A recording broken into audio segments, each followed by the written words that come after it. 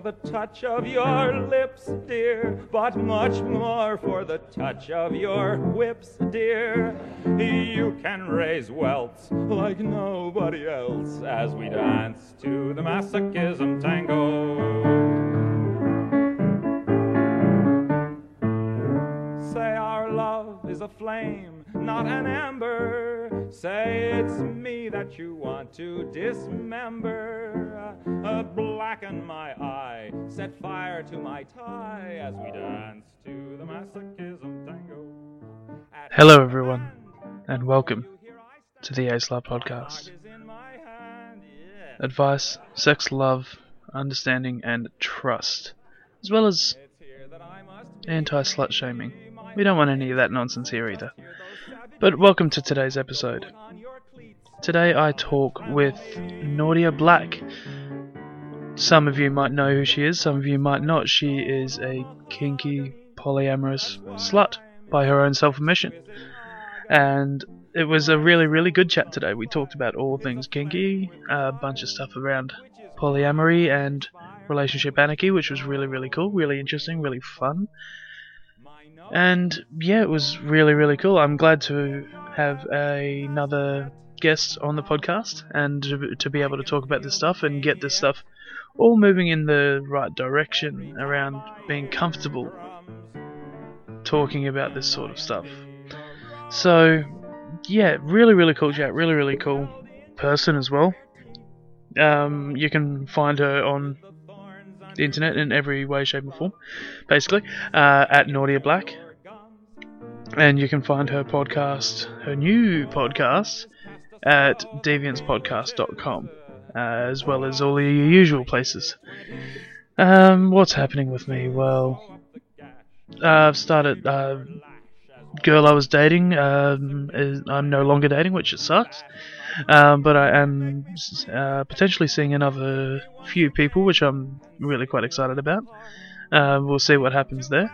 I've been working, as always. I don't really let up on the whole working thing. Yeah, honestly, there's not a lot happening in my life at the moment.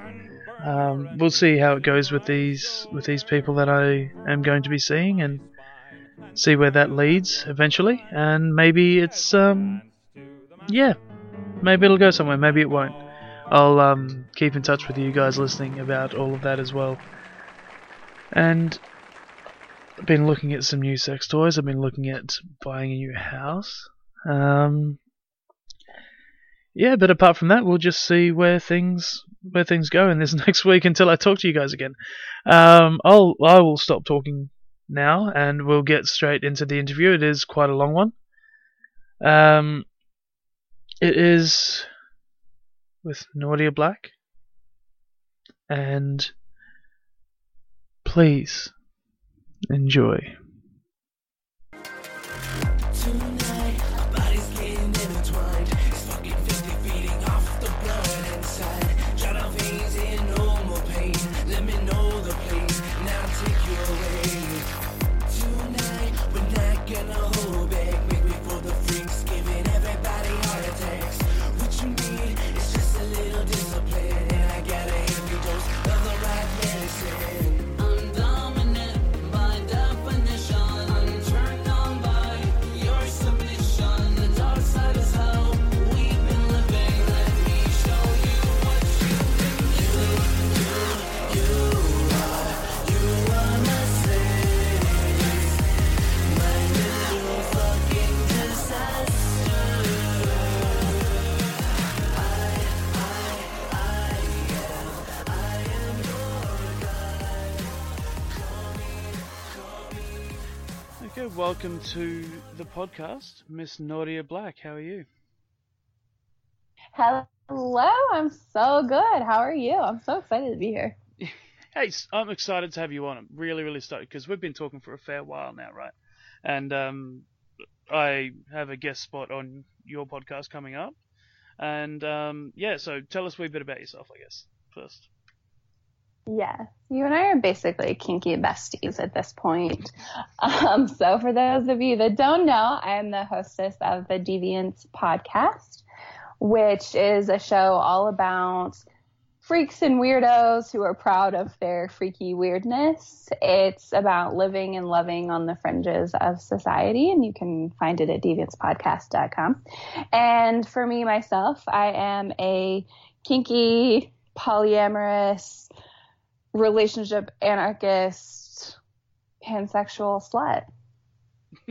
That's really all you need to know about me. Yeah. That's it. I'm done. That is me in a nutshell. I think it's probably the best way to sum you up as well, actually. Because, like you said, we talk to each other quite a bit nowadays, and never truer words spoken on how to describe who you are as a person, I don't think. Yeah, and it's super funny because I started using that descriptor because of my mom. Mm-hmm. She one day was like, I just can't keep up with you. It just seems like you're changing all the time. And I just texted her back and I was like, Mom, I am the same person I have been since high school. Just to recap, I am a kinky, polyamorous, pansexual slut. Always have been, always will be. And she was like, oh, what am I going to do with you? And I was like, nothing. You don't have to do anything with me, Mom. And the thing that I love there is that you also own the word slut for yourself as well. It's not a derogatory thing. It's not negative. It's not anything like that. It's people like to fuck. Get over it. I'm a slut. I love fucking. Big deal, right? Yeah, and the word slut is so interesting. It's one of my catchphrases, right? Like at the end of my show, I say slut must Slut stay. must stay, yeah. And, the slut in me bows to the slut in you. And being a slut is all about just like owning your sexuality. And you don't even have to have lots of sex to be a slut, right? So to me, slut is a state of mind. It is somebody who is just proud of who they are, proud of their sexuality, and someone who owns it and, lives it out loud as best as they can. So for me, even when I'm not having a bunch of sex, I still identify as a slut because I still own my sexuality. Yeah, it's still and I'm proud a big of it. part of who you are. Your sexuality is a huge part of who you are, right? Yeah, and even if it wasn't, right, even if I was like a quieter slut, someone who's not quite as out and about how slutty I am, it's still just one of those things like I'm not ashamed of it. I'm not ashamed of my sexuality. I'm not ashamed of the sex that I have. I enjoy it very much. I enjoy sex. What a shock. And I enjoy the sex that I have. I know, and I even enjoy sex with myself. I'm really good at it. That reminds me of a great saying that I've always kept to this day is don't knock masturbation. It's sex with somebody I love. Yeah, I love fucking myself. And I always think of sex like golf. Sometimes I like to play golf as a pair, just me and one other person. Mm-hmm. Sometimes I want to play golf in a group. And other times I just want to go and play golf with myself. So, it just depends on like what type of mood I'm in, what kind of sex I want to have. But it's all enjoyable. Although my orgasms that I give myself are usually some of the best orgasms I ever have. It's not necessarily the best sex I ever have, but they are some of the best orgasms I ever have. Not to blow your own trumpet. Although I just know I guess that's what what you're I doing. like, right? Yeah, exactly. Yeah, so I'm blowing my own trumpet. But, you know what feels good on yourself, and you can, like, do that. Oh, yeah, Whereas, sure. like, when you're fucking someone else, unless you're like, move out the way and let me do it, you kind of just go with the flow a little bit more. And when I'm fucking myself, my head can be completely in my own pleasure. Yeah, sure. Versus when I'm having sex with other people. Yeah, it's like I'm just focused on mine because I'm such a pleaser. Mm-hmm. I love pleasing my partners, and that's what really I enjoy about sex. Yeah. More than the orgasm is just the full body pleasure I get from pleasing my partner.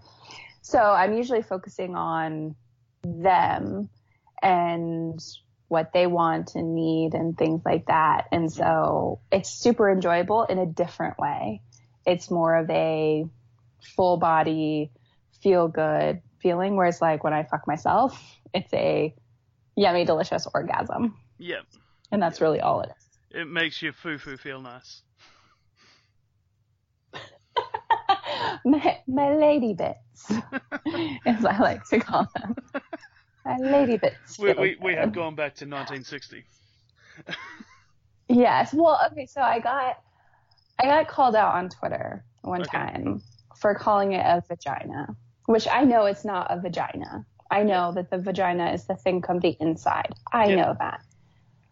But it's my lady bits. I can call it whatever the fuck I want. And I was referring specifically to mine. And they're like, you mean your labia? And I was like, get the fuck out of here. I was like, it's mine. I'll call it whatever I want. So now I've just stopped using any of those words, the official terms for them, or of any and capacity. just call them your lady bits. Yeah. My lady bits. Your naughty bits. Fuck off, Twitter. I wouldn't call them naughty. I'd call them lovely. Oh, but what's wrong with being naughty? Oh, don't start that. I am Nadia, by the way. Emphasis on the naughty. I always giggle at that because I know you're not a brat in any way, shape, or form when it comes to sexual connotations. I know that you've already said, very naughty. You like to please. Well, it depends on whose definition of naughty you're using, I guess. I am naughty if you're using the mainstream societal's view of how a woman should act. Sure. I'm very, very, very naughty. But when it comes to being a brat, I'm definitely not bratty at all. No, that's at all.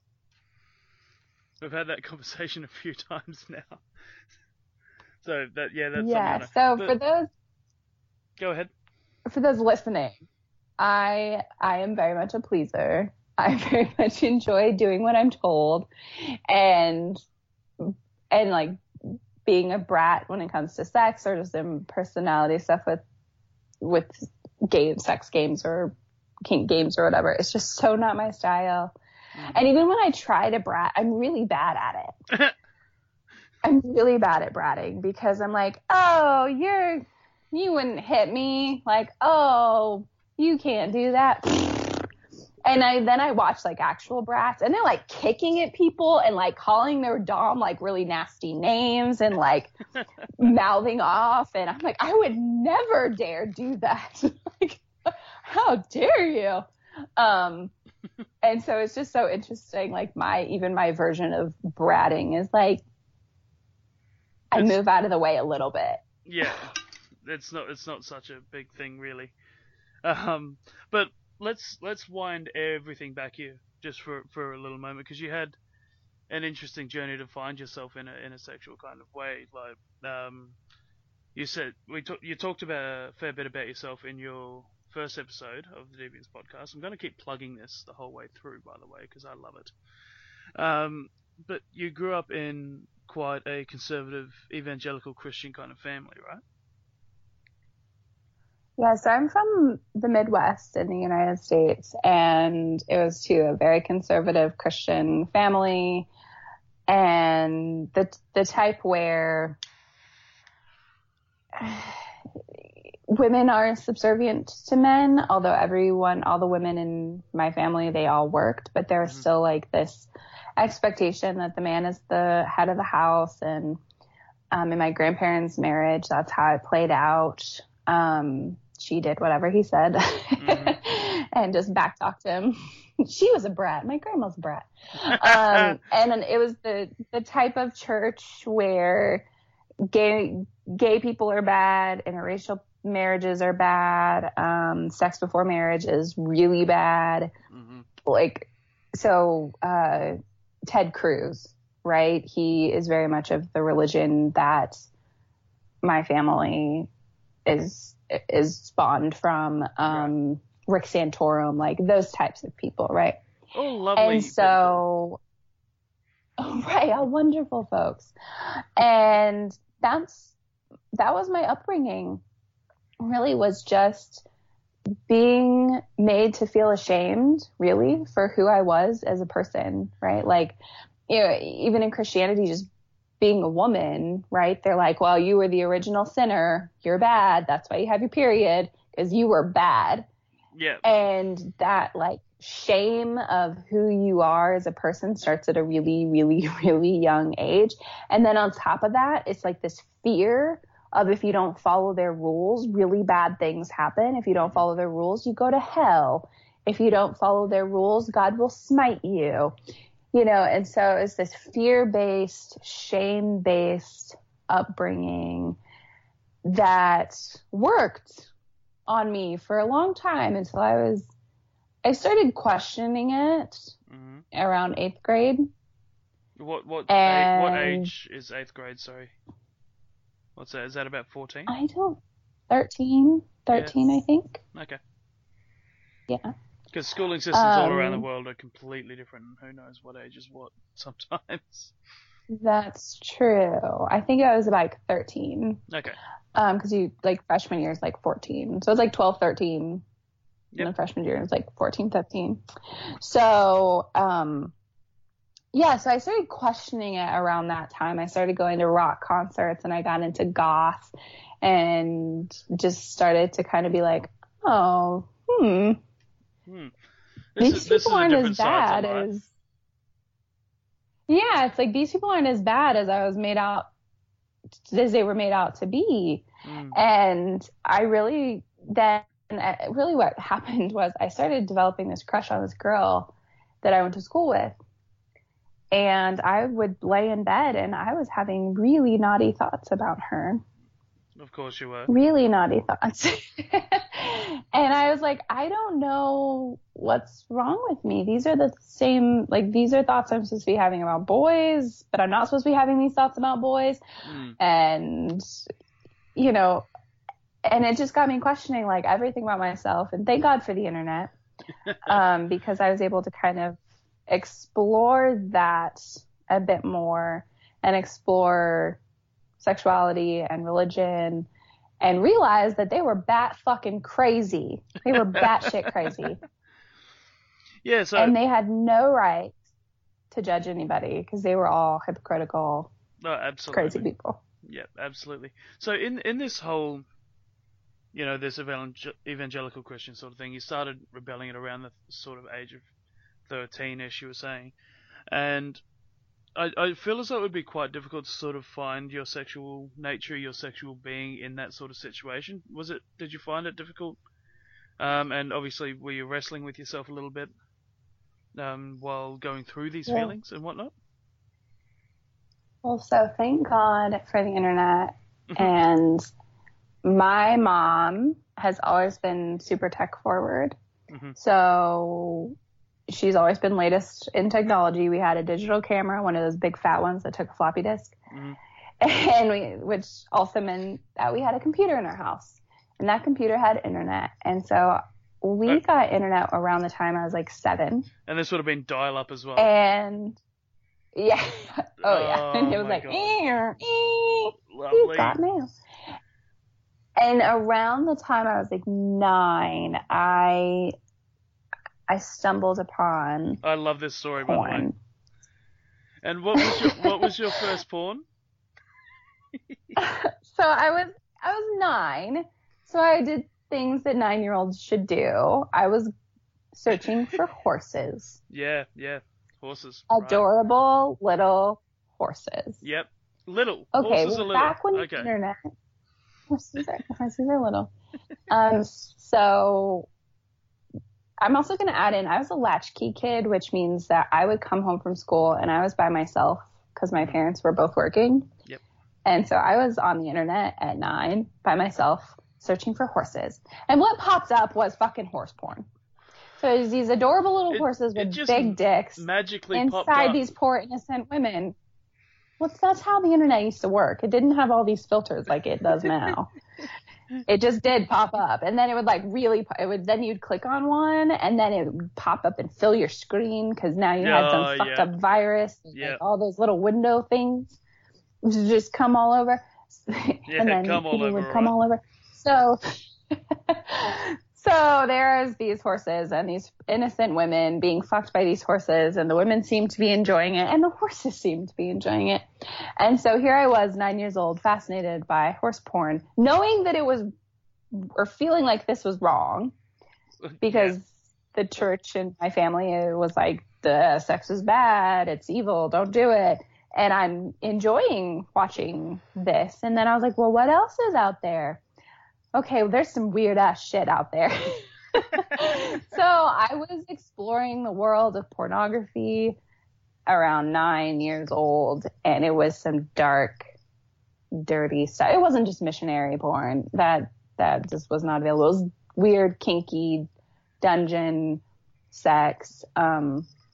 And so that was kind of the first taste of sexuality that I had. And then I kind of took it a step further of actually role playing out some of this stuff online, because there used to be these things called chat rooms. So you would join a chat room. Porn, not horse porn. Not horse porn. No.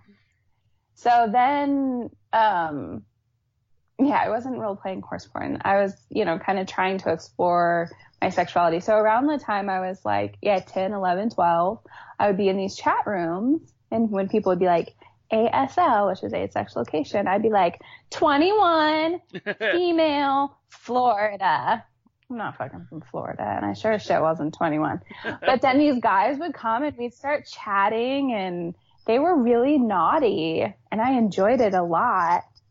Of course. And that was sort of the journey into, exploring my sexuality. And I had so much shame around all this the whole time. I knew what I was doing was wrong.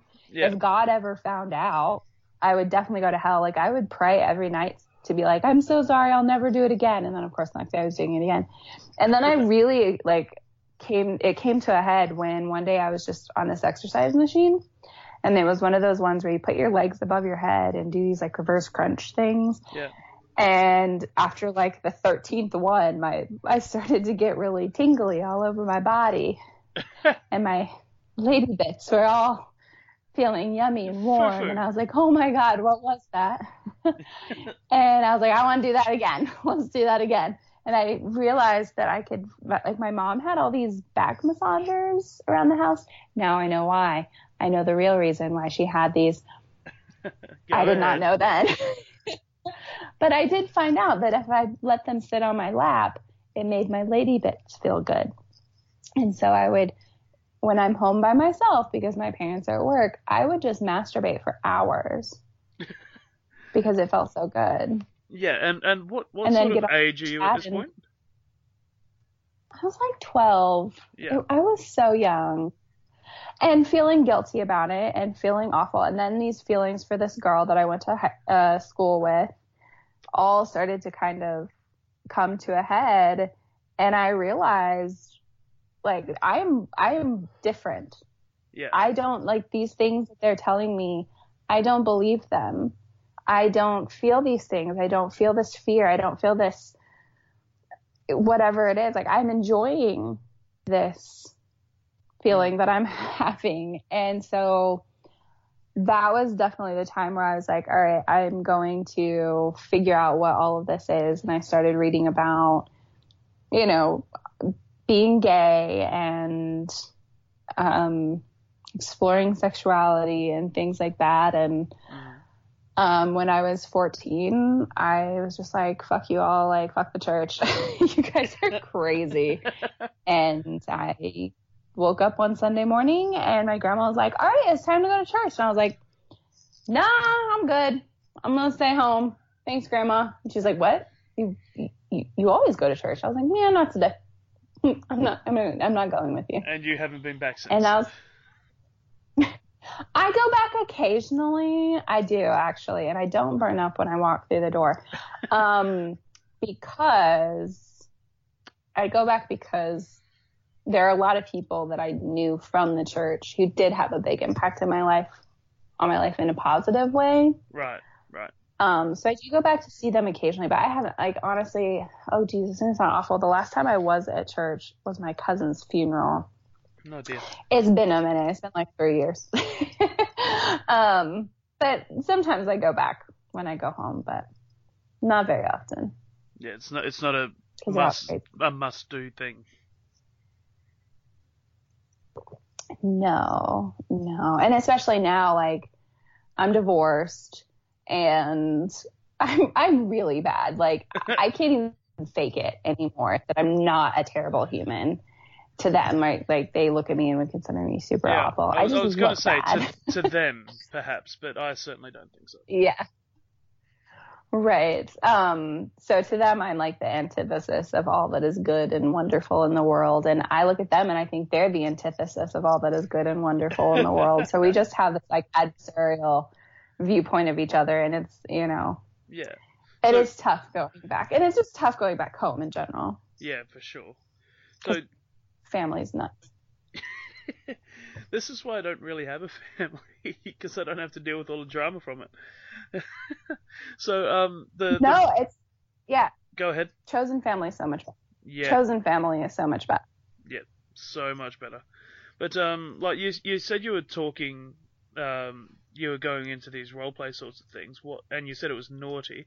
Let's launch into that a little bit more.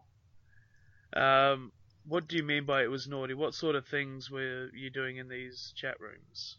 What were your role plays, I guess? Oh my goodness. Anybody that was in internet chat rooms in the 90s knows exactly how these role plays I know exactly how they in went. the early 2000s. Yeah. So it was like, oh, have you been a naughty girl today? I'm like, oh yes, I've been such a naughty girl. How naughty have you been? I've been so naughty.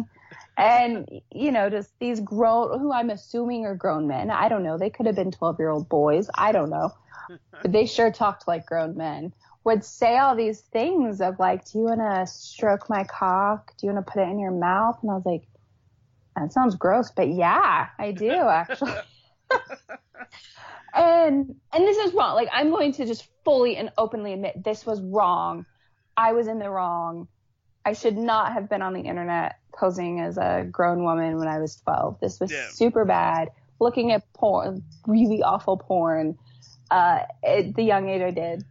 Probably shouldn't do that. So I'm not condoning any of my past behavior, but it is a part of my past. I have owned it, and I recognize how it has shaped my life up until now, and it will continue to shape my life until now.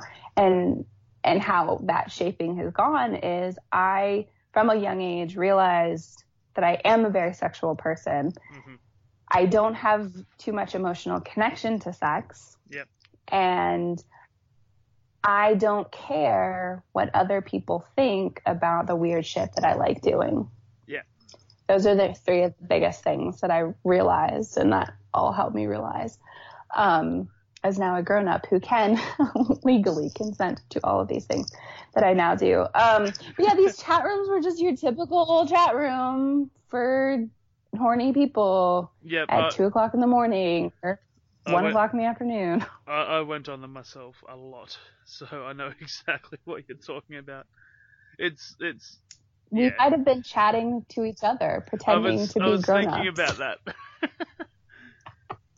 I was thinking about that because I think I got the internet at about 12, 13, which you would have been a little bit older because you're what, 30 now, right? I am 30. Yeah, so I'm 28, so it's definitely possible that happened. But all of this... Well, so I was not chatting in these rooms when I was 16 because I was out doing these things. Yeah, you were out doing it, so... Oh, it's still definitely possible, though, I think. I still think it's potentially possible. I might have my years wrong. Who knows, right? It's the internet world. Nobody knew anybody really who they were back then. That's for sure. But wouldn't it have been funny if, like, your 12-year-old self was trying to teach my 12-year-old self about, like, you were the one, like, it was just a bunch of 12-year-olds. Like, do you want to stroke my dick? Yeah, I want to stroke your dick with my mouth. Like, and it just turns out we were all just a bunch of like young kids, like trying to act like grown-ups from this porn that we like had stumbled upon, searching for shoes and horses and tricycles. Like, and it's just a bunch of fucking 12-year-olds. Tricycles. I'm glad I didn't. Could you imagine? The porn is not the same now. Porn is so tame, unless you go underground. Yeah, which But you I have to, feel like, as though we both do. I don't actually watch that much porn anymore. No, because and you're I only. doing it. That's true. My life is a porn. I just don't film it. Which is definitely going to be the name of the book. Title of your autobiography. And I only watch ethical porn, like porn that the actors are getting paid for. Yeah. But I don't actually watch a whole lot of it because my imagination is very creative and it's based off a lot of the stuff that I do. Like, my life is very much pornographic, so I don't watch a whole lot of it. No, Certainly don't search very hard to see it. Yeah, but so from this sort of early age of seeing all of this dirty, raunchy, kinky porn and whatnot, it's led you into quite a kinky life, which is basically why we talk so much, I think. So what are some of your kinks, and so how did you get into them? Yeah, so my biggest kink, my kink of kinks is power play. Mm-hmm. I love power exchange. I am mostly a submissive. I end up on the bottom of power exchanges. Yep. So sorry to interrupt. Sorry to interrupt. Do you want to just explain what power exchange is for some people who might not know? Yes, absolutely. So power exchange or authority exchange is when one person gives over power over themselves to another person. So, I could tell you, I could be like, hey, Simon, I'm giving you all the power over me. You can do whatever you want to me. You can beat me. You can, whatever, I'll do whatever you say. That's sort of a basic understanding of it. And then it plays out in different ways. So I'm really into 1950s domination style, which also is like domestic discipline type play. Yep. And which that is where there's a clear head of household and then, for me, the housewife. And I do the cooking and the cleaning and all of the domestic duties. And I also please the head of household sexually. And I really am into that a lot. One of my ultimate like play sessions is like, I just want to come over to your house and I want to cook. I want to clean your house and then I want to cook for you. And then I want to watch an episode of I Love Lucy. And then I want you to like fuck me senseless. Which, that's hot. And if at some point you put me over your knee, that's even better. Of course. And sort of, how did you find what was the journey into realizing that this was a thing for you? Okay, so I'm a feminist, and I saw this blog post, oh my gosh, years and years and years ago, about these feminists who were outraged at this thing that Christians were doing. And I was like, oh, we're outraged at Christians? I'm in. And I started reading this article, and it was about Christian domestic discipline. And it was about these husbands who took it from the Bible that they could discipline their wives and they controlled their wives' lives and were very much the strong head of household, as it says to be in the Bible. Yep. And I'm reading this and I'm thinking, like, I'm really supposed to be outraged, but I'm really turned on by the idea of this. I am like soaking wet at the end of this blog post.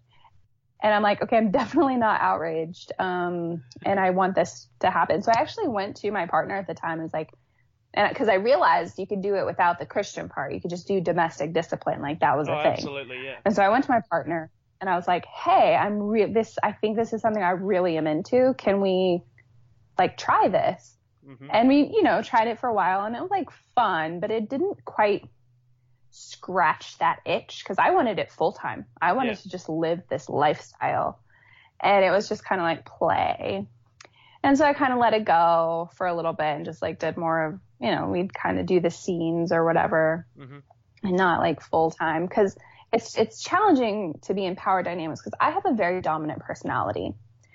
I'm a very dominant type A person. And so for somebody to dominate me, they have to be a super dominant personality. So it has to be somebody that out dominates me, right? And it's really hard to find. So, you know, I just kind of went about the kinky life until years later, I was like, all right, I really like I'm about this. My partner and I had opened up our marriage, and this was my opportunity to have some play partners who were also kinky and weird. And so I started kind of dating this guy who definitely was into like DS, like dominant submissive play, and we would do some kink play, and I'd get on my knees, yes sir, you know, all that stuff, and it was fine, and I'd cook for him, and I'd clean for him, and like do that sort of stuff. Yeah. And I'm a very good girlfriend to have. like man, I'm a lot of men's dream and women's dream come true. So then I found another play partner who was also super into the 1950s element of it. And I would dress up, and I'd go over and I'd cook and I'd clean, and he'd beat on me, and we'd have sex, and it was amazing. And then I found a master with the sole intention of having like a domestic servitude relationship. Yeah. Because I was like, I'm really into this thing. Like, and I had envisioned it being a 1950s, you know, kind of relationship. But it's ended up morphing into a full-time lifestyle MS dynamic, because I did find somebody who is even more dominant than I am, but in this nice, subtle, quiet way. So that was kind of my journey from reading this blog post years ago to the life that I lead today as a slave. Yeah, in to a 24/7 slave. 24/7 MS dynamic. Yeah. Okay. Yeah, that's kind of crazy that it's come from a blog post that was meant for the complete opposite. It's just a opposite riled intention. up and you know. And I was like, no, this sounds like a perfect life. Like, yeah, let's do this. Okay, what else? What else are you into? I'm really into, when it comes to kink stuff, I'm really into impact play. So flogging, spanking, paddling, whips, things that thud, things that crack on my body. I like impact play. I really like needles a lot, because I like blood play. And I also, with impact, I like it to bring blood about.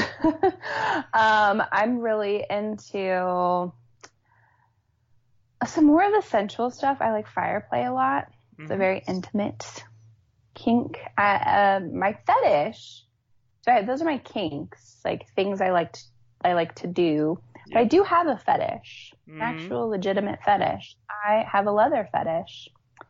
So I wear a lot of leather, and not just because I think it makes me feel like a rock star.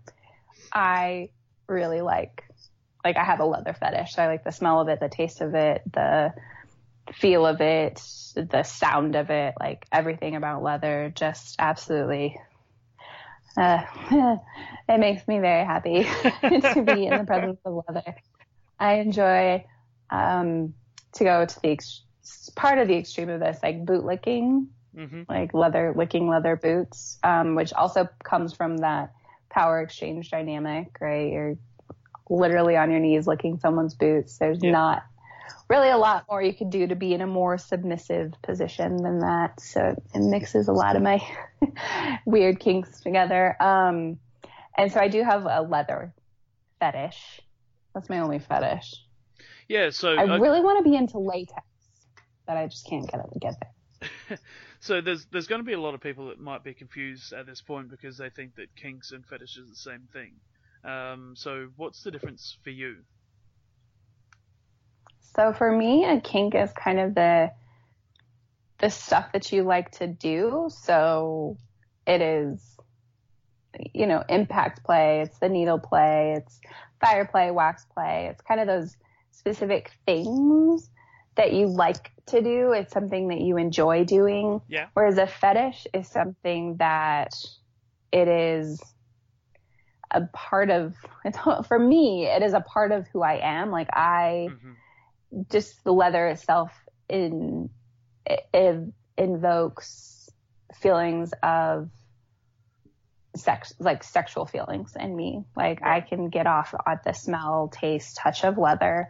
I don't necessarily need it to have an orgasm, right? I can have orgasms and not have leather.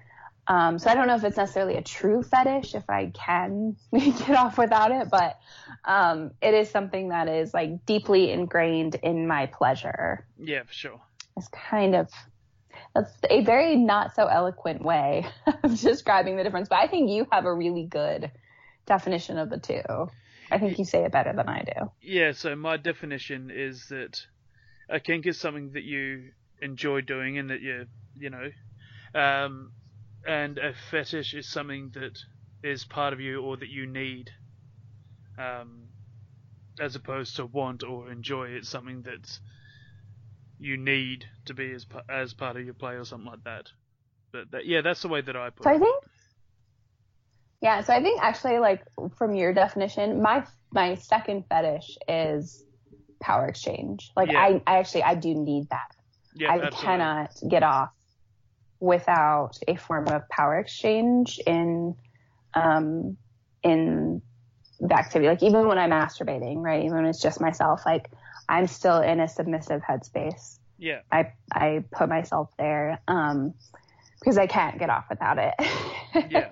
And that I think is probably a true fetish. Like I need it. I would it probably is say part that of for me. you. I would definitely say that for you. Yeah. But there's one more kink that we haven't spoken about yet that I'm going to put a little trigger warning in here because it can be a wee bit triggering at times, but you do have one more, don't you? I do. I'm really into consensual non-consent play, so rape play. I love being forced to do things that I don't want to do, but I want to do. So my ultimate fantasy in terms of this is I want to be kidnapped. I want to and held for days and tortured and raped and then just kicked out the door. And like just a hot mess. That is like the ultimate fantasy that I have. And I've never gotten to do it. You're about to do it, did you say? No, I've never gotten to do it. You've never gotten to do it. So this is something of a fantasy for yourself as well. Yeah, I've kind of played up to it because, you know, when you have such an extreme fantasy, there is that thought of like, is this something I really want to do? Yeah, or is this something that just gets me off like in my brain? Mm-hmm. And so I've kind of worked myself up to some more extreme scenes where it is consensual non-consent. I'm really into primal play, right? Where you're in your kind of primal space and I don't really have an animal. I just go into my goddess. Yeah. And the other person is usually some animal type, wolf, fox, some sort cheetah, of hunter. whatever. Yeah, and they kind of attack me and I like fight back and I'm like, no, you're not going to take me. And then they ultimately take me.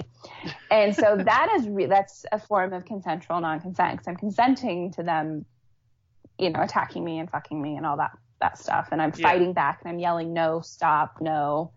And so I really, really, really enjoy that sort of play. Yeah. I love fighting back in sex. I love choking. And where I'm like fighting it, you know, and I just really like extremely rough, violent sex. I never would have thought. Right. And so like that baseline of stuff, I'm like, no, I really want to be kidnapped, held, tortured, and raped repeatedly for days on end. It's just hard to pull off. It is. It's hard to pull off. It's hard to find people it's hard. You have to have somebody else orchestrate this, right? Yeah. And then find people who are willing to put themselves in a potentially risky situation. Mm-hmm. And I do want it to be for days, right? I don't want it to just be like, an hour or whatever. Like for me, it has to be kind of like an extended torture fest, or it doesn't quite do it for me. Yeah, it wouldn't live up So to the complete fantasy that you have, right? Right. The fantasy that did come from porn. I can't lie. It definitely was something I saw in porn, and it just sparked my imagination. I was like, oh my gosh, well, I mean, I'm certain it sparks something else as well. I was like, well, then I could just do this for days on end, and it would be amazing. And then there's this book called Pervert by Nancy Ava Miller, and she has a rape fantasy that she writes about, and it is almost verbatim my fantasy. So you've definitely masturbated to that, I bet. Absolutely. Well, it's basically just masturbating to my own fantasy. Like, it is almost verbatim how I would want this played out. From she gets kidnapped and thrown into a van, taken to a faraway location, held for days. They do really awful things to her pussy. There's catheter play, which is super weird. And I thought I was the only one that would want that. And apparently not, because she did too. Yep. And just at the end, they're like, well, you can go back to your life or you can stay here with us. And I'm like, God, that's how mine ends. And they just throw her back in the van and drop her off where they found her. Amazing. And I'm like, Jesus Christ, this woman is in my brain. And so that's one of the reasons. Because reading this book, I was like, okay, well, I'm clearly not that weird if somebody else has this fantasy and has written about it in this very specific way. Yeah. And that's why one of the reasons I do my podcast is to tell people, you're not, and I do, why I do shows like this and talk openly about my kinks and fetishes, because I hope that other people hear me talk and say, you know what? I'm not alone. I'm not the only one. There's at least this one other person out there who's, a freak like me. And so that's, one of the things that I have as a mission in my life is to help other people recognize you're not alone, and it's okay to be comfortable in your kinks. Yeah, for sure. And like you said, you're in an MS dynamic at the moment, right? Mm-hmm. So master slave dynamic. Yes, I am. Can we go a little bit more in depth into that, into sort of the workings of that relationship and how you got into it and what it sort of looks like, for lack of a better term? Absolutely. Okay. Yes. Ask me all the questions. All the questions. Well, so the first one obviously is how did you come into this relationship? With super by accident. Okay. Crazy coincidence. I was in California for a business conference, and I overheard this woman talking about a city in the Southwest, and I was like, oh my God, that's where I live. And she was like, no way. And it turns out we were both polyamorous, and we were both kinky, and we were both total weirdos. And she was doing a presentation the Sunday that we got back from the conference in our hometown, or in the town that we were currently living. Yeah. And I was like, okay, yes, we're now going to be, besties, and I will absolutely be at this event. And so I moved heaven and earth to be able to go to this event, and I show up. And after I chatted with her for a while, I looked around in the crowd and I was like, I really don't know if this is my cup of tea. I really don't know if these are my people. It was a kink event. Mm-hmm. It was a kink event. It was a munch. And I was like, I don't know if I want to be here. And because I'd never done anything in the kink community here. I've just always been kinky behind closed doors, right? It's never been a community thing. Yeah. And so I'm actually upstairs trying in this place. I'd kind of snuck away from all the people, and I'm trying to find a booty call. Jeez. And I'm like, all right, I don't want to be here. Like, I'm going to watch this presentation and then I'm going to leave. And I want to have like a booty call lined up, but nobody was available. One person had food poisoning and one person was working. And I was like, God damn it. So I look out the window and I see this guy and I was like, oh, hey, maybe I will stick around to say hello to him. And so I went back downstairs, started talking to my friend, and all of a sudden the energy in the room shifts. Right. And I was like, okay, well, what is that dark brooding presence that just walked in the door? It played really well with my dark brooding presence. And I turned around and there was the guy that I had seen out the window. And I was like, oh, Jesus fucking Christ, he's super hot. Like, holy crap. Okay, whew. Compose yourself, Nadia. Get it together. And I was in my leather pants, my lace like onesie, my leather jacket, my hair's looking good. I was like, shit, I'm looking fine as fuck. Like, I've got a chance with this person. Let's so do he this. walks over. Yeah, so he like walks over across the room directly to me and my friend. And I was like, all right, here we go. Game on. And he starts talking to my friend, and then she introduces him to me, and I was like, I actually know your name. Like, I know of you. And we kind of shared the story, and he was really distant. And I was very sad. And I later realized this because I had on a choker. And he thought that the choker was a collar. Right. And so he didn't want to overstep any boundaries or anything like that. Else's property. Yeah. And so as we started talking, it became clear I wasn't anyone's property and he could approach. And so we started talking and chatting, and then he, the munch started and my friend was doing her presentation, and he sat behind me. And this whole time I am like trying to pay attention to this presentation, but I feel this energy that he is just like sending my way. And I'm like, okay, I'll send some back. So we're just like energetically like playing with each other this entire 45-minute presentation. I was like, all right, like I have to this is going to go somewhere, right? And so afterward, he's like, well, you can find me on Facebook, blah, blah, blah. So I hit him up on Facebook, and we ended up like chatting for hours the next day, and then texting. And he made a joke. He was like, oh, are you petitioning for temporary servitude? And I was like, not temporary. I wasn't. I wasn't, but is that on the table? Like, is that a possibility? Because I just was gonna fuck you. Like, if there is a possibility of any type of servitude, yes. So I was like, yeah. I mean, sure. What does that look like? And one thing led to another, which led to another.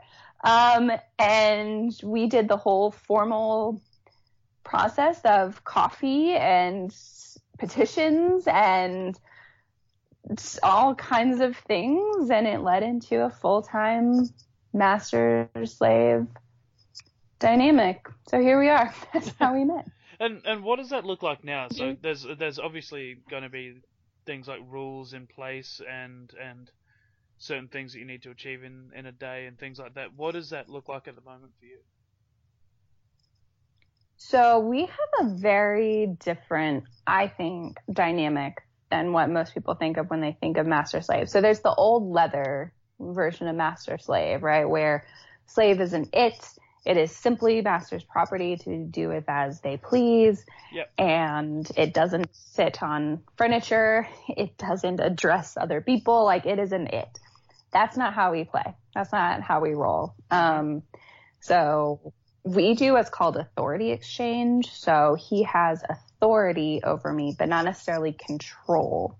Okay. So there are certain elements of my life that he controls, like who I date, when I orgasm, when we're together, when I go to the bathroom, like things like that. Like, there's bits and pieces of control. But the bigger picture for us is he has authority over me.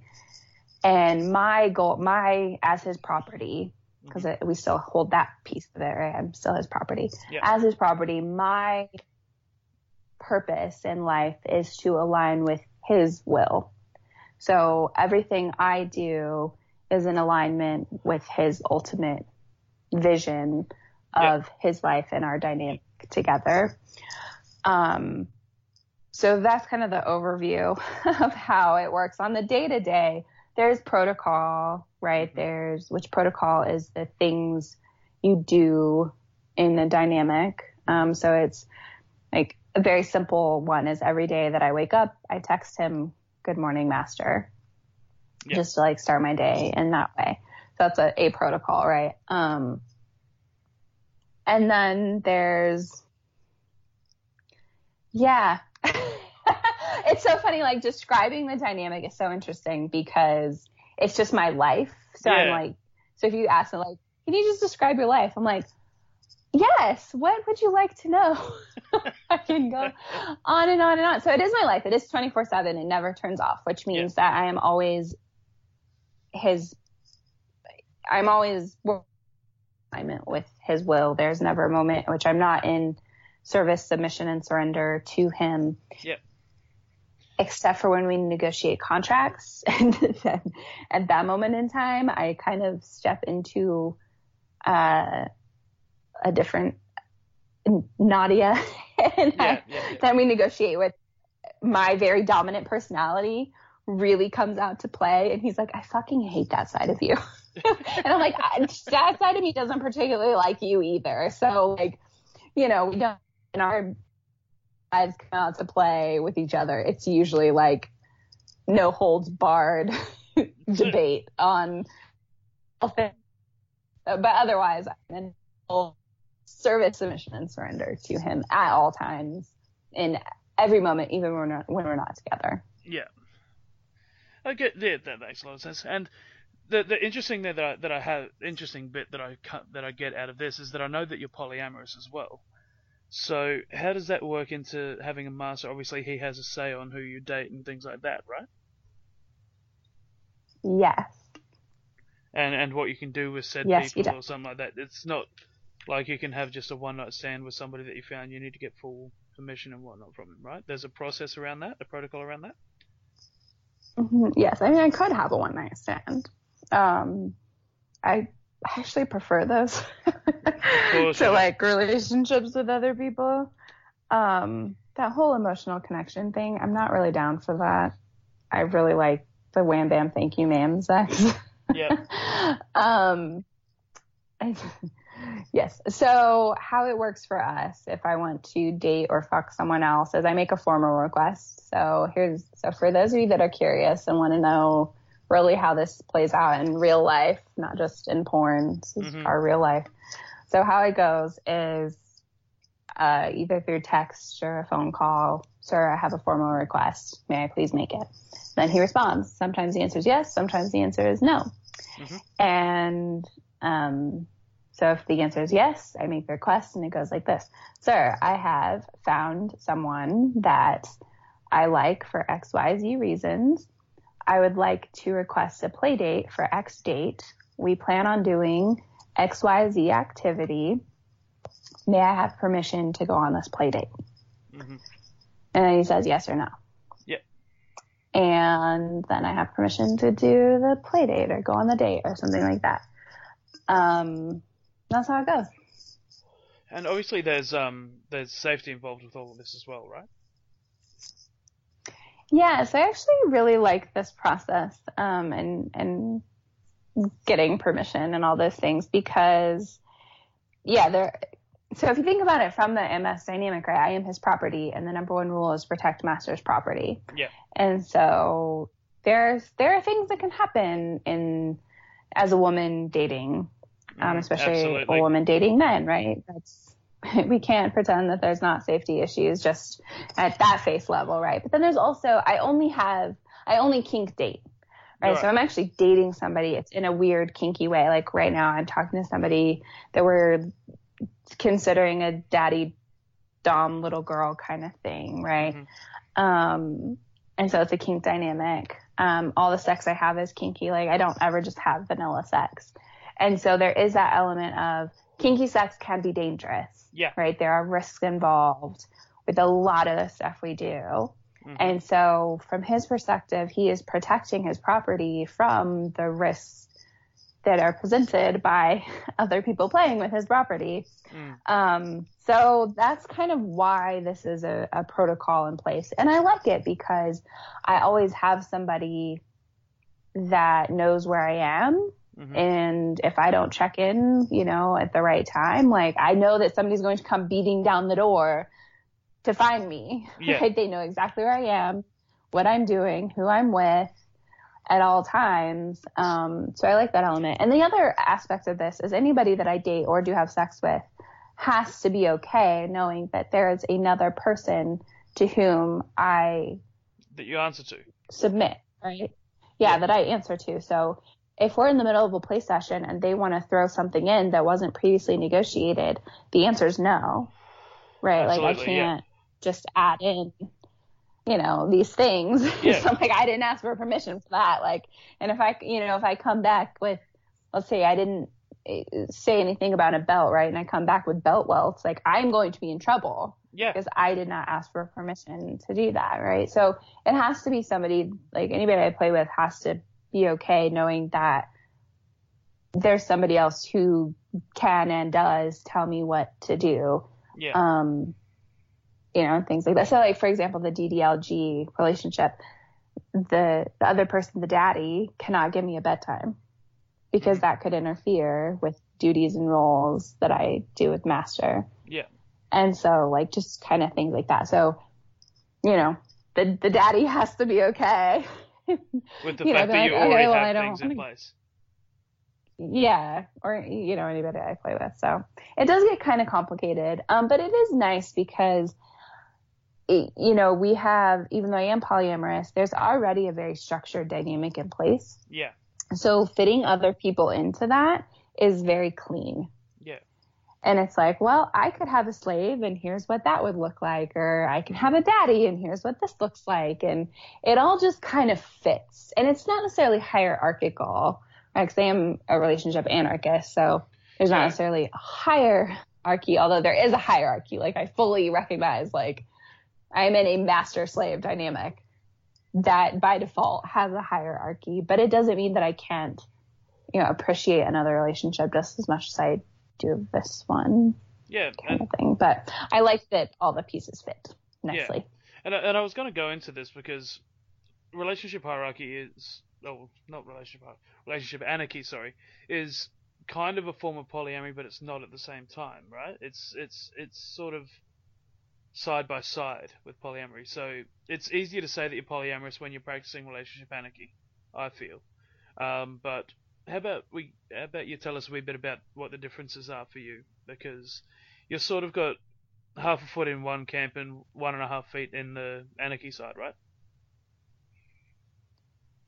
Yeah. So as a relationship anarchist, I am polyamorous in this, right? I can date multiple people. Yeah. So there's kind of that element of polyamory. But relationship anarchy, I believe that all of my relationships should be structured based on what the people in that relationship want and desire. Mm-hmm. And which is really cool because you can shape your relationships to look however you want, right? Contrasting that to monogamy, traditional monogamy, where most people get on the relationship escalator and they're like, all right, we're going to date. Okay, we've been dating for a while. Let's get engaged. All right, we're engaged. And then you get married and then you have a kid. And, you know, you have this like predetermined template that you follow. And that's just sort of how relationships go. Mm-hmm. Whereas, and then if you have like a fuck buddy or whatever, that's less than somebody you'd want to eventually marry, right? That's seen as, it's just a thing. Right. And then also the other thing with relationship anarchy that's very different is I believe that all of my relationships are valuable and worthy of celebrating, even if they end. Mm-hmm. Right. So even if we don't make it to the grave together, I'm so grateful for those relationships and I have the lessons and I can look back and enjoy the good times we had instead of thinking of it as a failed relationship. Yeah, for sure. And so in monogamy, oftentimes it's like, you know, oh, you broke up, it was a failed relationship, and you forget about all the awesome stuff that you did together. Like I was with somebody for 10 years. And I can't not look at that with love and admiration and respect for that person, because we did so much together. We grew together. Like, I have so much love for this person still. Yeah. And even though the relationship ended, right, so it's over, I still look back at it so fondly, and I'm so grateful for it. And that's very different, you know, than how monogamy tends to work out, you know. And it's funny because now, as we're going through the divorce process, people are like, oh, I'm so sorry. How are you doing? It must be awful. And I'm like, I mean, I'm fine. It does suck, and we have kind of our ups and down days. I am losing my best friend and somebody that I love very much, but for the most part, like, we had some great times, right? Pretty good. Like, I really am so grateful for it. Like, I still love him, and it's still amazing. So I think that's a big part of relationship anarchy too, is like, each relationship is its own individual thing. And so you can have multiple relationships. And the biggest part is all of your relationships are equal. Your friendships, your romantic relationships, they can hold equal weight. Yeah, so whoever right? So whoever needs you most is where you go, right? That's one. So I talked with Eleanor G, which I know she was on your show, and that's definitely that's true for her. Like, all of her relationships hold equal weight. For me, that's not necessarily true, partly because I do have an MS dynamic. So like, if you and I were out on a date and Master needed me, like, I'm sorry, like, he does, he takes precedence. Be the first one. Yeah. So for me, there is still that, like, little bit of hierarchy in things, but my friendships are super important to me, and they are fulfilling in different ways than romantic relationships, but in just as important ways. And that has been a radical transformation for me, to realize, like, my friendships are so important, and I make time for my friends, and I stay connected with them, and they're platonic friendships, and sometimes we have sex, or sometimes we cuddle, and it's still like a friendship. But the very nature of friendships has changed a lot since kind of developing this relationship anarchy mindset. Absolutely. I can definitely understand that.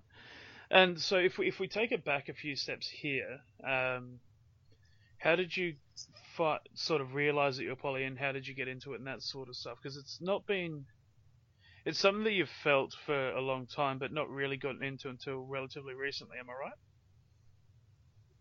Yeah, and mostly because I just didn't have the words for it. I didn't know it was an option. Yeah.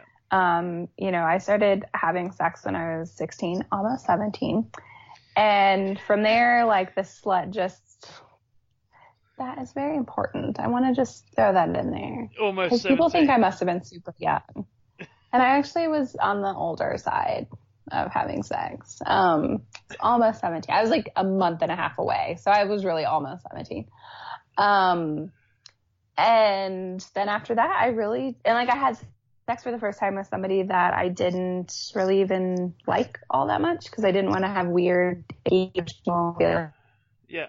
And then after that, I had a lot of sex for a long time, until I started dating, like, legit dating somebody. And it's like, well, we had an orgy together at one point in our relationship, but for the most part, we were monogamous, and I've always been kinky. So I was trying to get them to do these kinky things with me, and they just kind of thought I was crazy. Like, I'm really into enema play. Yeah. So it's not really something I talk about all that much. Not because I'm ashamed of it, but it just doesn't really come up. I don't ever get a chance to talk about it, so I'm going to talk about it. I'm really into enema play. So I tried to get them to, like, do enema play with me, and they were like, that's nasty. And I was like, no, it's awesome. And they're like, yeah, okay, no. And they tried it one time, and they're like, this is so gross. I was like, fine, whatever. So I wasn't really able to, like, explore a lot of my kinky side. And then from that relationship, I started into my 10-year relationship, and it kind of was the same thing. I was like, hey, I'm really kinky in a lot of these ways. Can we do these things? And they were like, I mean, we can try, but it wasn't really their jam either. Mm-hmm. And so 9 years into that relationship, we decided to open our relationship thinking we would just be swingers and fuck other couples. Well, that just did not work. Right. Because swinging is actually really hard. Yeah. When you have two very different, like that partner and I are very different, and to find other people that we could connect with as other couples was really hard. And then there's all this jealousy and drama, and it just did not work out very well. So we ended up dating people separately. So then we kind of fell into polyamory, and then realizing like I could have an emotional connection. We could have emotional connections with other people. Mm-hmm. And then, I mean, that relationship ended up ending, but that's kind of how I recognize like, okay, I'm definitely not monogamous. Like, I'm not a monogamous natured person. And it was finding polyamory and then relationship anarchy where I was like, all right, this is who I am. And now I have the words to describe it. And I never want to go back. Like if somebody was like, if I found the quote unquote love of my life and they're like, and we are going to be monogamous, I'd be like, nope, you are clearly not the love of my life, because this is not going to work, at all to be monogamous. So that's kind of how I stumbled into it. I've always been slutty and wanting to be with multiple people. I just didn't know that polyamory was a thing, right? Growing up in a Christian church or a Christian family, they shoved monogamy down my throat. So it's not like they were like, oh, and by the way, you could be non-monogamous. This is a lifestyle choice. And anytime non-monogamy was talked about, it was polygamy. And it was like, and those people are bad. Mm-hmm. And so had I have known that this was an option, could have turned out a wee bit different. Looked a lot. But I'm glad it didn't. I like where I am now. Yeah. All of these things that happen make you into the wonderful human being that you are now. So I'm happy about that as well. I want to take it right back again now, just to sort of finish this off. We've been talking for a fair while. So, like you just touched on, the environment that you grew up in was, again, very conservative, very religious, had very strict Christian values on it. The interesting part about this is that you actually had kind of a decent sexual education, right? I would not say decent.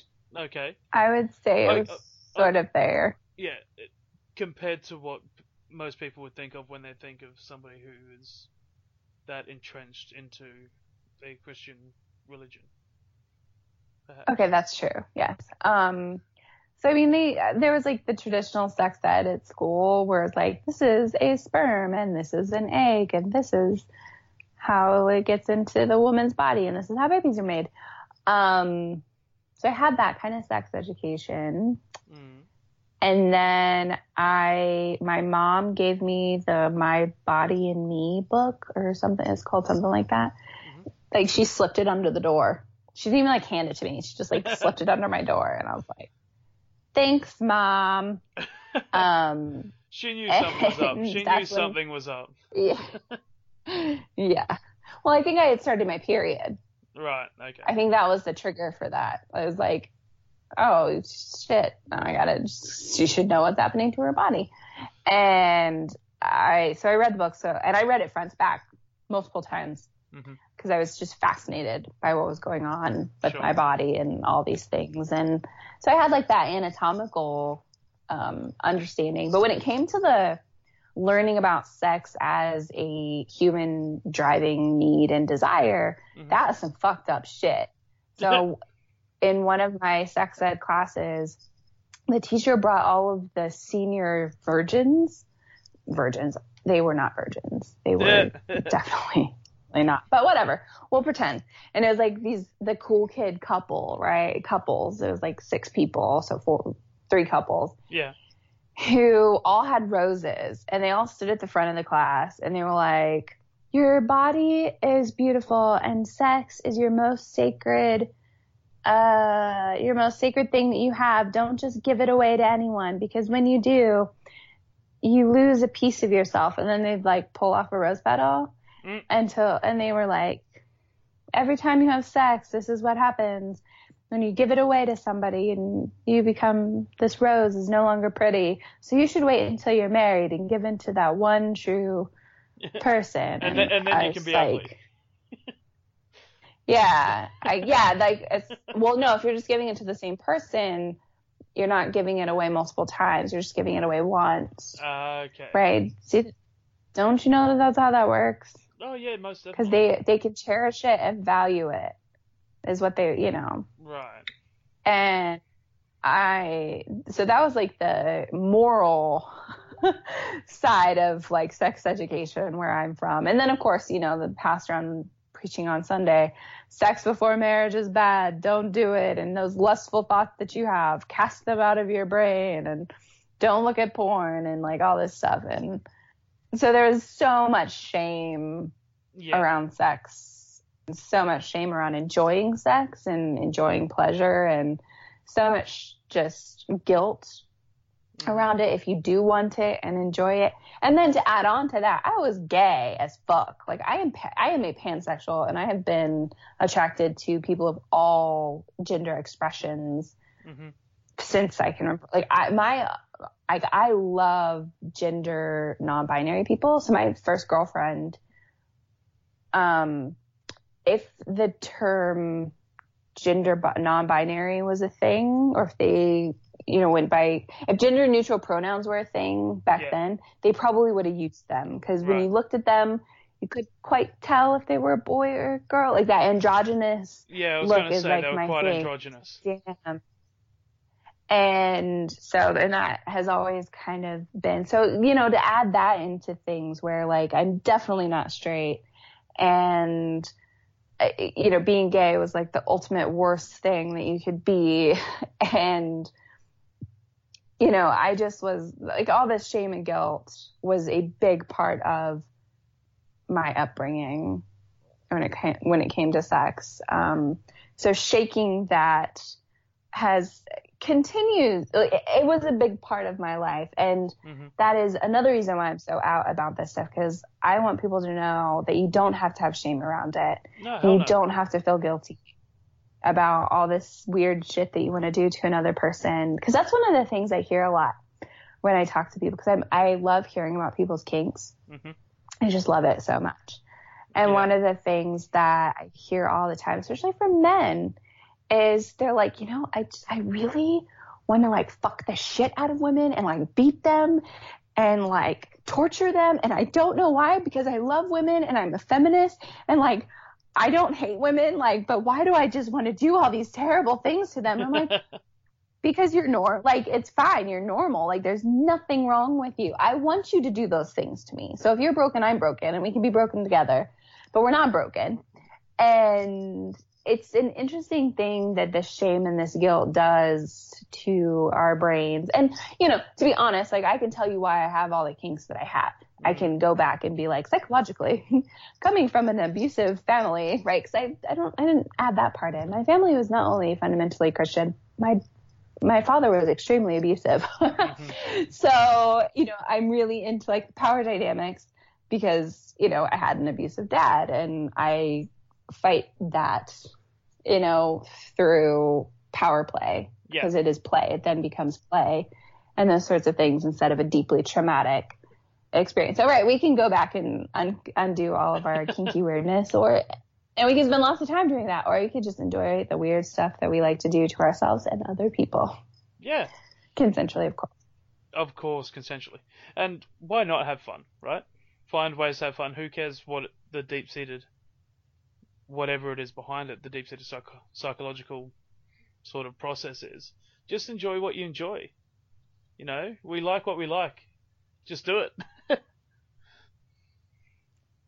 Yeah, I've stopped really trying to figure it all out. Yeah. Although I did, interestingly enough, have a pretty big realization not too long ago of why I like violent, rough sex.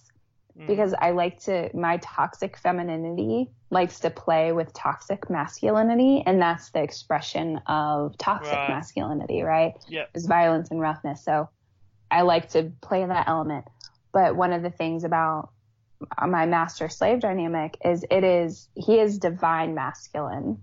right? He doesn't harbor toxic masculinity, and that's when my divine feminine gets to come out and play. Yeah. So it's a very nurturing, healing dynamic, and we do not have rough sex at all, ever. It is so gentle and loving and amazing and connecting. Now, some of the kinks that we do to each other, those, or that he does to me, that's kind of violent sometimes. But in terms of sex, it's very not violent. And so it's been an interesting realization around the toxic versus the divine. Yeah, but that's really for cool. a whole nother conversation. That's really, really cool. That I sort can of talk on that juxtaposition. for hours. I know you can, and that's why I'm going to stop you now, because we have been talking for over an hour, over an hour and 15 minutes now, actually. So we'll finish off on 2 questions. The first one is they're both sort of the same in the advice side of things. Somebody just getting into the kink scene. What would be your advice for somebody doing that? Just one piece of advice. Ooh, one small piece of advice. Explore your boundaries and limits and what it is that you really like. Mm-hmm. Like, spend some time in that space of exploration and know when to say no and use your no. Yeah, that's pretty spot on for what I would do as well. So the other thing that I would do is learn from as many people as you can if you find something you do like. Just purely because, and I've used this analogy before in an episode that I did with Swinging Down Under, is the Star Wars sort of thing that if you follow one person, they might not actually be as good as you think they are. So in Star Wars, obviously, Anakin follows Senator Palpatine, and he turns out to be really, really quite bad in the end of it. I can't remember. Darth Sidious, and becomes the evil Emperor on the other side. But because he followed that one person, he also became evil and then became Darth Vader. So if you follow multiple people instead of just one, then you've got more of a chance of getting what's right, I guess, out of what you're wanting to do, rather than one person who could potentially turn bad. So that's what I would add to that as well. That was such a lovely, nerdy analogy. And I have no idea what you were talking about. I didn't think you would, but I have a relatively nerdy audience, so they're going to know, thankfully. So I'm going to be going I'm over super nerdy. But I just can't get into Star Wars. What? It's not my jam. I know. We can have this conversation later. But I am really nerdy. I love to play like board game or like games. So I'm into like Dominion and like Seven Wonders. I was on the debate team. Like I'm really nerdy. I bet you're Star Wars. You're the kind of girl that likes the game Risk, aren't you? No. No? Man, I'm getting it all wrong. No. Risk is amazing. I mean, it could be. I've never played. Okay. But it could be fun. I think I'd be more into Dungeons and Dragons than Risk. That's not surprising. I'm just gonna. I've never played Dungeons and Dragons though. But it's just like Star Wars and Lord of the Rings. I just really can't get into it. Remember, my jam. I think it's because I have ADD. You're talking to a New Zealander here. You cannot say a bad word about Lord of the Rings. I'm not saying anything bad about it. I'm just saying I can't get into it. I know. Because Lord of the Rings, my ADD, I'm like, could you people do something else besides walk? Yeah, no, that's You've been walking in the same direction for hours. Go another way. Like, try another path. I don't know. Just do something else because my brain is, like, about to explode. I do like, like things like Game of Thrones. That's my jam. That's because somebody dies in every other episode, though. I know. And I'm sadly rooting for Cersei. Not because I want her to win, but because she kind of needs to. Right. Okay. I don't want the happy ending. I don't. Of course you don't. As much as I love incest play, I don't want Jon Snow, and this is totally taking a completely different direction. I don't want Jon Snow and... You can't say that you don't want Jon Snow and then to win because of incest when you had Cersei and Jaime Lannister. Well, right. No, that's fine. I'm super into incest play. I just feel like with Jon Snow and the Queen of the Dragons, that's the happy ending that everyone wants, and I don't want there to be a happy ending. None of the rest of the show has been happy. Don't give us like a fairy tale ending. Like fucking put Cersei on the throne. Joffrey comes back to or like Sansa. Like just like I'd even be okay with that because I think she's turning evil. So like you can put her on the throne and really just fuck things up. It does sort of seem that way, doesn't it? But anyway, moving on.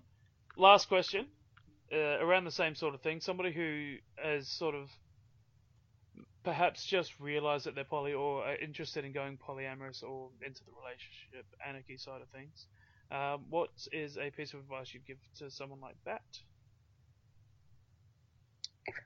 I feel like there's like the traditional advice of like read the books and listen to podcasts and stuff like that. So I'm not going to say that piece. What I'm going to say is work on your shit. Yeah. Work on yourself, do personal growth, do personal development, because there are going to be thoughts and feelings and emotions that come up that you have never experienced before in your entire life. Oh, yeah. And it's not the other person's fault. It will never be the other or it will rarely be the other person's fault, right? Mm-hmm. It is stuff that is coming up in you that you need to learn to recognize and deal with yourself. So read some self-help books, meditate, whatever you need to do to like get your emotional shit together. Yeah. Before you drag other people into your world. Yeah, and we've talked about this before as well, right? And that I have a big belief around what jealousy actually is, because jealousy is one of the main things that people think they feel when they go into polyamory or even swinging or anything like that. For me, jealousy is a conglomeration of a whole bunch of different feelings and, you know, that side of things. So it's going to be hatred, it's going to be, you know, anger, there's going to be sadness, there's going to be a whole bunch of things come into, there's going to be fear of missing out. A whole bunch of it comes into the feeling of what people call jealousy. And if you can break down what that jealousy is and look inside yourself and actually see why you're feeling these things, then I think you're going to go a long way from that point. So there's a lot of self-reflection involved with it. And like you said, it's never the other person. There's always going to be something with you as part of that and the way that you're reacting and feeling. So if you're able to look inside and actually extract why you're feeling these certain ways, then you can go a long way into being even more awesome than what you already are. Yeah, absolutely. Yeah. And really like uncovering why you're feeling those feelings. Yeah. So let's say it is a feeling of hatred, right? Mm-hmm. Or fear of missing out or something like that. It's like, why are you experiencing that? Is it because you don't feel worthy? Is it because you don't feel good enough? Is it because you don't feel, do you feel like you're being abandoned? Like there are like underlying things that is going on in you that's sparking these feelings, right? Like I have a deep fear of abandonment and I also never feel like I'm good enough. So like anytime I start to have icky feelings, it's going to come back to one of those two things. Yeah. Almost every single time. And then you can talk about it from that point as well. Mm-hmm.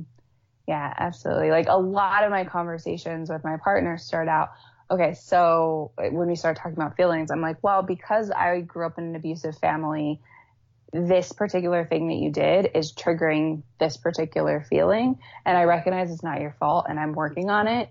But just so you know, like that thing triggers this feeling in me. Yeah. So like if I snap at you, that's why. Yeah, exactly. There's a lot of that talk. Yep, absolutely. Well, like I said, we've been talking for a long time now, so I will let you go. I do know that it's getting late there. It's still mid-afternoon / early evening for me. So thank you very, very much for being on. At this point, you're going to plug yourself, and we're going to do that in the non-dirty way, I think. So where can people find you? You can find me on Twitter at Nadia Black. So that's NAUGHTIA Black. You can also find me on Instagram, Nadia Black. And I'm also on FetLife as Nadia Black. You can find me on my podcast, Deviance Podcast. You can find that at deviancepodcast.com. So that's DEVIANTS podcast.com. And that's about all the... and I have a Facebook page now. You can find us on Facebook. Just search Deviance Podcast.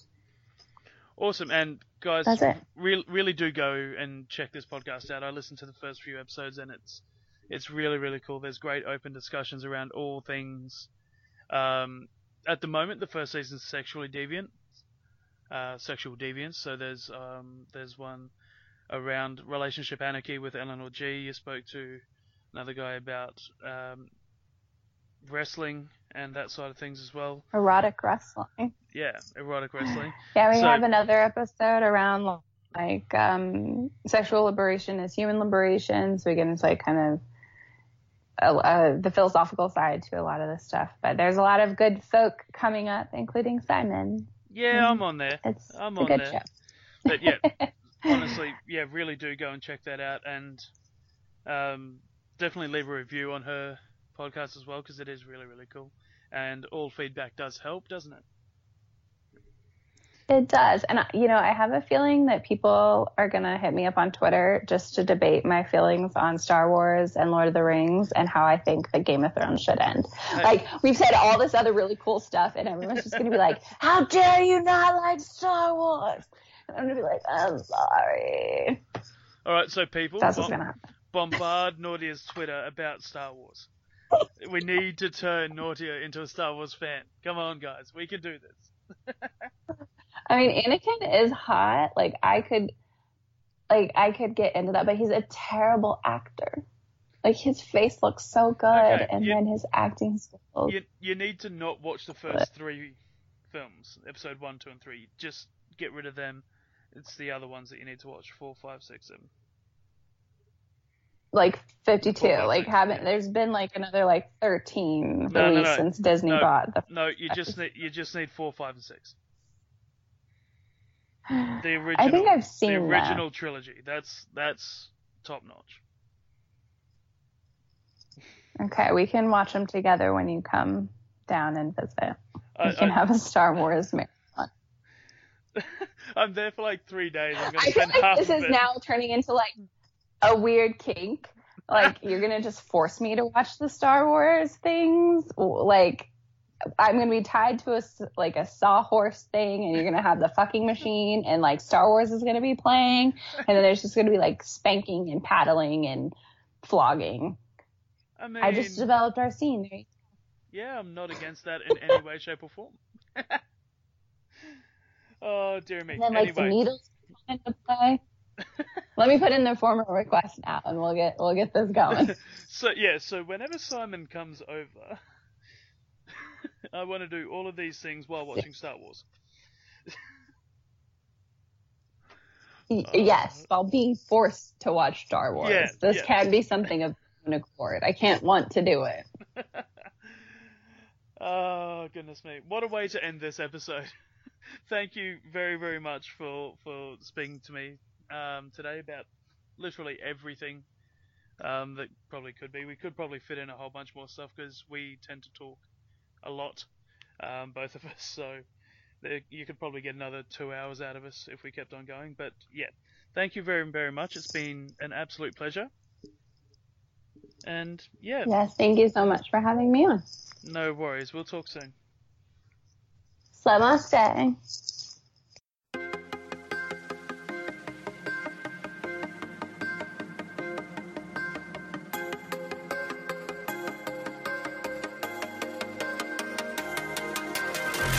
Tonight, our bodies getting intertwined. It's fucking 50 feeding off the blood inside. Drown our veins in no more pain. Let me know the place, now take you away. Tonight, we're not gonna hold back. Make way for the freaks, giving everybody heart attacks. What you need is just a little discipline, and I got a heavy dose of the right medicine. I'm done.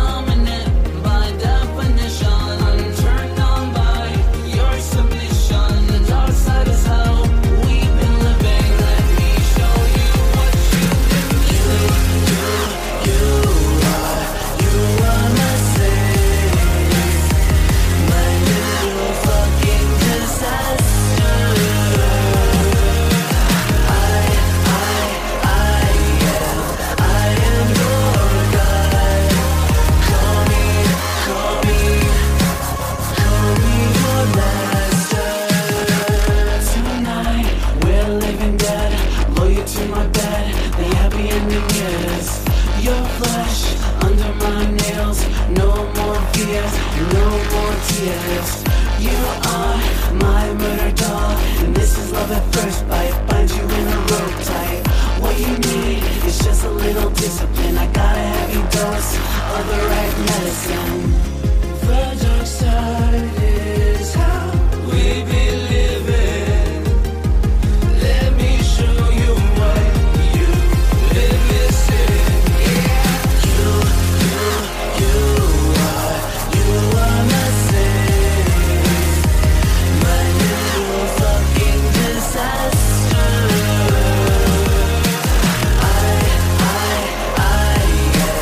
I am your God. Call me your master. Dominant by definition, so turned on by your submission. Master of this fucking game, I'll make you wanna scream my name. Take it off, girl, strip it with no shame. I'm a thirsty animal that cannot be tamed. Latex jeans and whips make me hard and excite me. Come on, throw your hands up and pretend you wanna fight me. Dominant by definition, so turned on by your submission. Master of this fucking game, I'll make you wanna scream my name. Take it off, girl, strip it with no shame. I'm a thirsty animal that cannot be tamed. Latex jeans and whips make me hard and excite me. Come on, throw your hands up and pretend you wanna fight me. You